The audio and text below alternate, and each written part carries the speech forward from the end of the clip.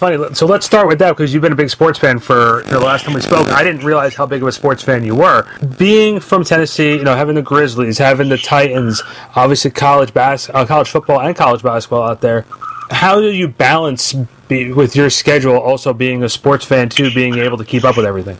Well, I will admittedly say this. A father of five who are into their sports of their own and have been over the years, it's nothing like the old days. And me and Kevin Nash used to travel together, and he's a basketball guy like I'm a basketball guy. We could get into a hotel room and we could care less. But that late TNT game years ago that would be on at midnight, we could watch anything. So nowadays that you don't have time to sit down and look at Sports Center, but I can definitely catch up on my apps, whether it's NBC Sports app or Bleacher Report or ESPN or Fox or whatever it is. Great. That's one of the great things about social media, that you can get highlights, scores, recaps. You can stay in tune this day and age and don't have to be invested in front of a television for even a half hour. You can catch it all in 15, 20 minutes with the apps today. But doesn't that sort of dilute it a little bit too? Because back in the day, you used to sit there and used to just love watching the game, and now it's like, well, I'll just catch a few. Obviously, we all have busier lives as soon as we get older, but it takes away the purity of watching the game and seeing how the whole thing unfold. Well, without question, and I'll say this because it's very timely, but I can remember the early days of March Madness, obviously, but as it grew into the mega platform, but at one time it wasn't on, every game wasn't on True TV and all the other channels. You sort of had to watch it on CBS, and they would change from game to game to game, or Turner, or TBS, or I just know that the sense of urgency now to March Madness, I believe, is the best example of dilution. I understand completely why, but now I think it's even further in that the app of Madness and all that with Turner and all that, you can flip around. The clicker, as we used to call it, has now turned into, you can just with the click of an app, you can go from game to game to game. So it does dilute it. But on the other hand, the accessibility, you don't have to be tied to your house or the office or restaurant. You can carry your phone and stay up to date. That's the same way with the Masters. You get that app, you can watch everything you need. Same thing with racing, all sports. That is, to me, a real upside to social media these days, that you can stay in tune with your sports via social media. So easy. Yeah, and also the like NFL Red Zone and so on and so forth. Just all those things make everything so accessible, and that also brings us over to, you being with a fixture in the professional wrestling world, with your family, your dad as well. What was your family's reaction? Because I was reading all the different interviews that you've been doing over the last week or so since the announcement that you were going to the Hall of Fame. How has your family been able to take it? Because there's such a big lineage with your family in the pro wrestling business. How does it feel representing the Jarrett name going into the Hall of Fame? Humbling, truly humbling, Andy. I'm the lucky one. Is all I can say is that I'm third generation. My grandmother, who's no longer with us, took a second job selling wrestling tickets for the regional promoter here by the name of Nick Goulas. And if she wouldn't have taken that job, there would be no Jarrett's in professional wrestling. That's just the simple fact of it. And so I said at the end of the NBC interview, they asked for any closing remarks, and I said, I would like to say a few closing remarks, in that I am accepting this honor on behalf of my family. My grandmother on one side of the family, my grandfather on another side, a great uncle who just passed away, he wrestled and refereed, obviously my dad. And so, I will be standing on that stage in New Orleans accepting this behalf, on behalf of my entire family in so many ways. And because it's been our life's work professionally, and so it's very humbling, but also going to be very gratifying that I get the opportunity to do it. One of the things that I was thinking about earlier today, I was because of the success that you had helping build TNA, or Impact Wrestling, whichever you like to call it, a lot of the stars, the main fast stars that you helped develop are now big stars on the WWE stage. AJ Styles, Samoa Joe, Bobby Roode, Rockstar Spud, EC3, all these guys now are on the big stage, and you had a hand in every single one of them. What does that make you feel like as someone who's been able to evaluate the talent and give guys opportunity of seeing these guys perform from your perspective? Very, very humbling and very, very gratifying. But I will say this, that I've as a promoter, as a friend, as a coworker, talent always gets you to the top, and attitude keeps you there, and or not there. And those guys, all of them, incredible talents, and that's what's got them to where they're at today. I am very grateful that I got to play a small part in their careers. And AJ going in as the world champion, and I get to come to a show and don't have to worry about anything. I don't have any responsibilities other than show up and maybe wave. I'm really looking forward to that Sunday. Just getting the opportunity to watch it. And I'm going to be super excited just to be there at that event. AJ and Bobby and Joe and just the whole list. I'm super excited. What was it like for you? Both WWE runs. You're one from 93 through 95, and of course going to be there through 99. What was it like, and how have you seen the company, the WWE company, change from your perspective? What changed for you, and what were some of the lessons that you were able to take from working in that company when you started promoting with TNA? Well, what's really unique is I've never worked for a WWE publicly traded company. I left on my last event was on a Sunday night, and 2 days later it went public. So I left the week it went public. So everything that goes with going from private to public, which is an enormous amount. Is something that being a part of a publicly traded company is it will be new to me in so many ways. But you just look at everything that's evolved with the WWE Network. That's the best shining example. Just they're light years ahead of other forms of sport and entertainment. Such forward thinking. They've always been innovative. Their pre-production, their post-production, their live event production doesn't have peers. Fox Sports does a great job and have for years. But, when you look at the WWE, there are no seasons. 52 weeks a year. You have an event like WrestleMania. It's Friday night, Hall of Fame, Saturday night, NXT, Sunday, the big granddaddy of them all, a dome stadium show, Monday and Tuesday, back at the arena for television production. It's an enormous production. And then you put in the network side of things and all the shoulder programming that goes with that, and then the digital and social media. So the company has grown. It's $1 billion organization. And in when I was there from 93 to, like you said, 01, working for both organizations, it was just a different climate, and it was obviously in the 90s in the Attitude Era, the industry was red hot. But now, as it sits today, the biggest box office attraction in the world, The Rock. Everyone knows that he came from the wrestling business, and he's just like me, third generation guy. John Cena, he's on today. He's guest hosting the Today Show more than anybody. He's mainstream.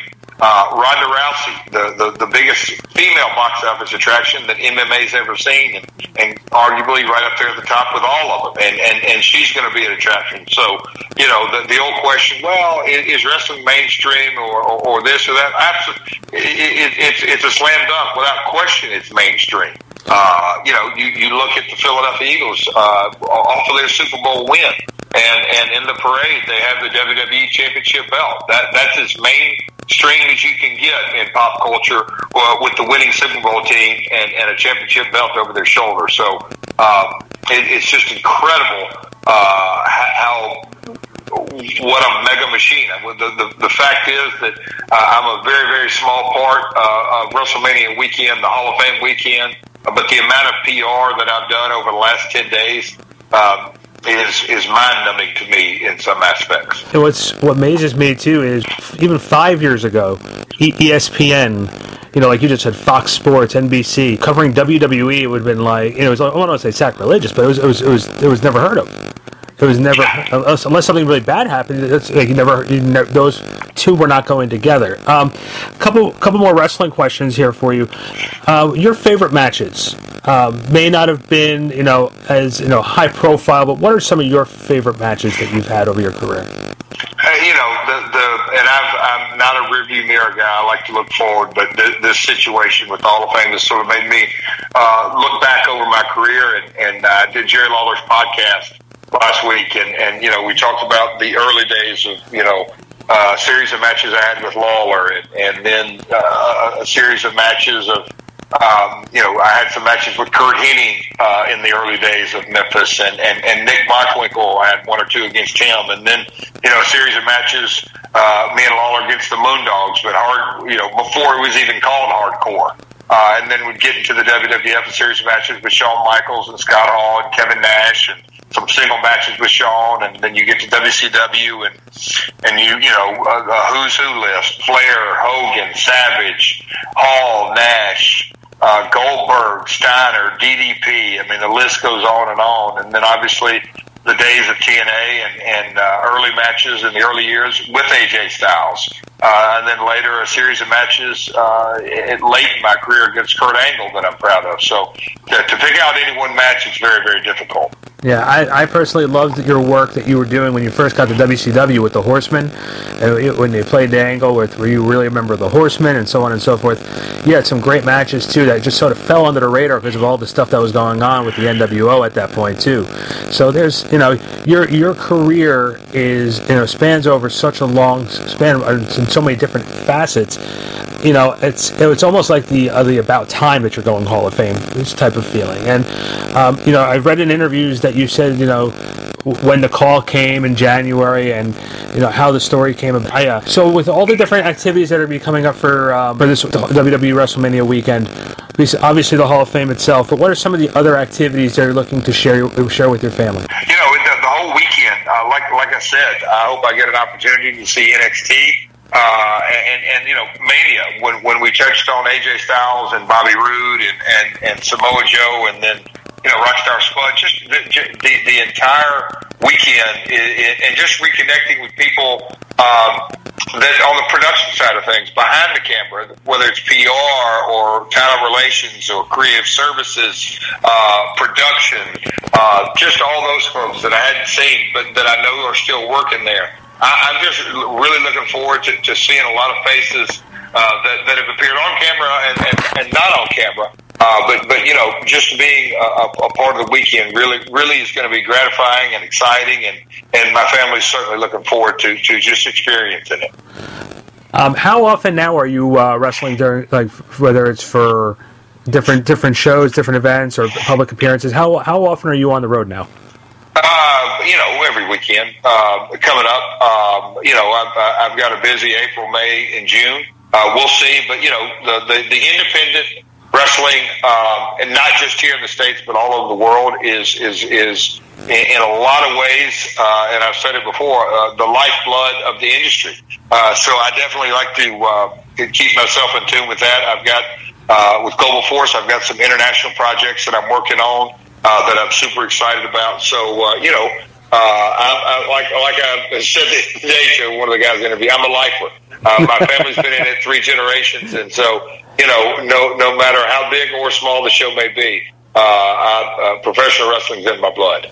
Is there anybody who's currently on a WWE roster, Impact roster, that you would love to try and get in the ring with, just to have the experience with? I'm not. I'm well aware that my in-ring days, what excites me more about anything is whether, with promoting or marketing or production, my in-ring days are as far as having matches are few and far between. So I I certainly don't sit around thinking about who my next opponent's going to be. Oh, okay, that's fair. I just figured maybe there was a dream match in your head. But one side, how difficult is it for, from a creative standpoint, is to see a creative idea play out the way you like it on screen? How difficult is that at times? What's your question? When you so if you're coming up with a creative idea for talent, when you're doing a production standpoint, how difficult sometimes is it the execution of some of the ideas that you guys come up with from a production standpoint? I've been around this business my whole life, and every organization there's a give and take. At the end of the day, the talent gets you to the top, and every talent that takes an idea or a concept or a match and makes it their own, that's when you have the most success. Some obviously do it better than others, but that's the nature of our business, and always has been and always will be. Okay, and my last two questions, I'm going to make them a little bit more sports related to you. We were talking before about the Tennessee Titans. What do you think of Marcus Mariota? Is he definitely the answer for the quarterback for the Titans for the future? I definitely think Marcus is part of the answer. He's not going to put the team on his back and carry it, and us get 10 or 12 wins and get to a Super Bowl.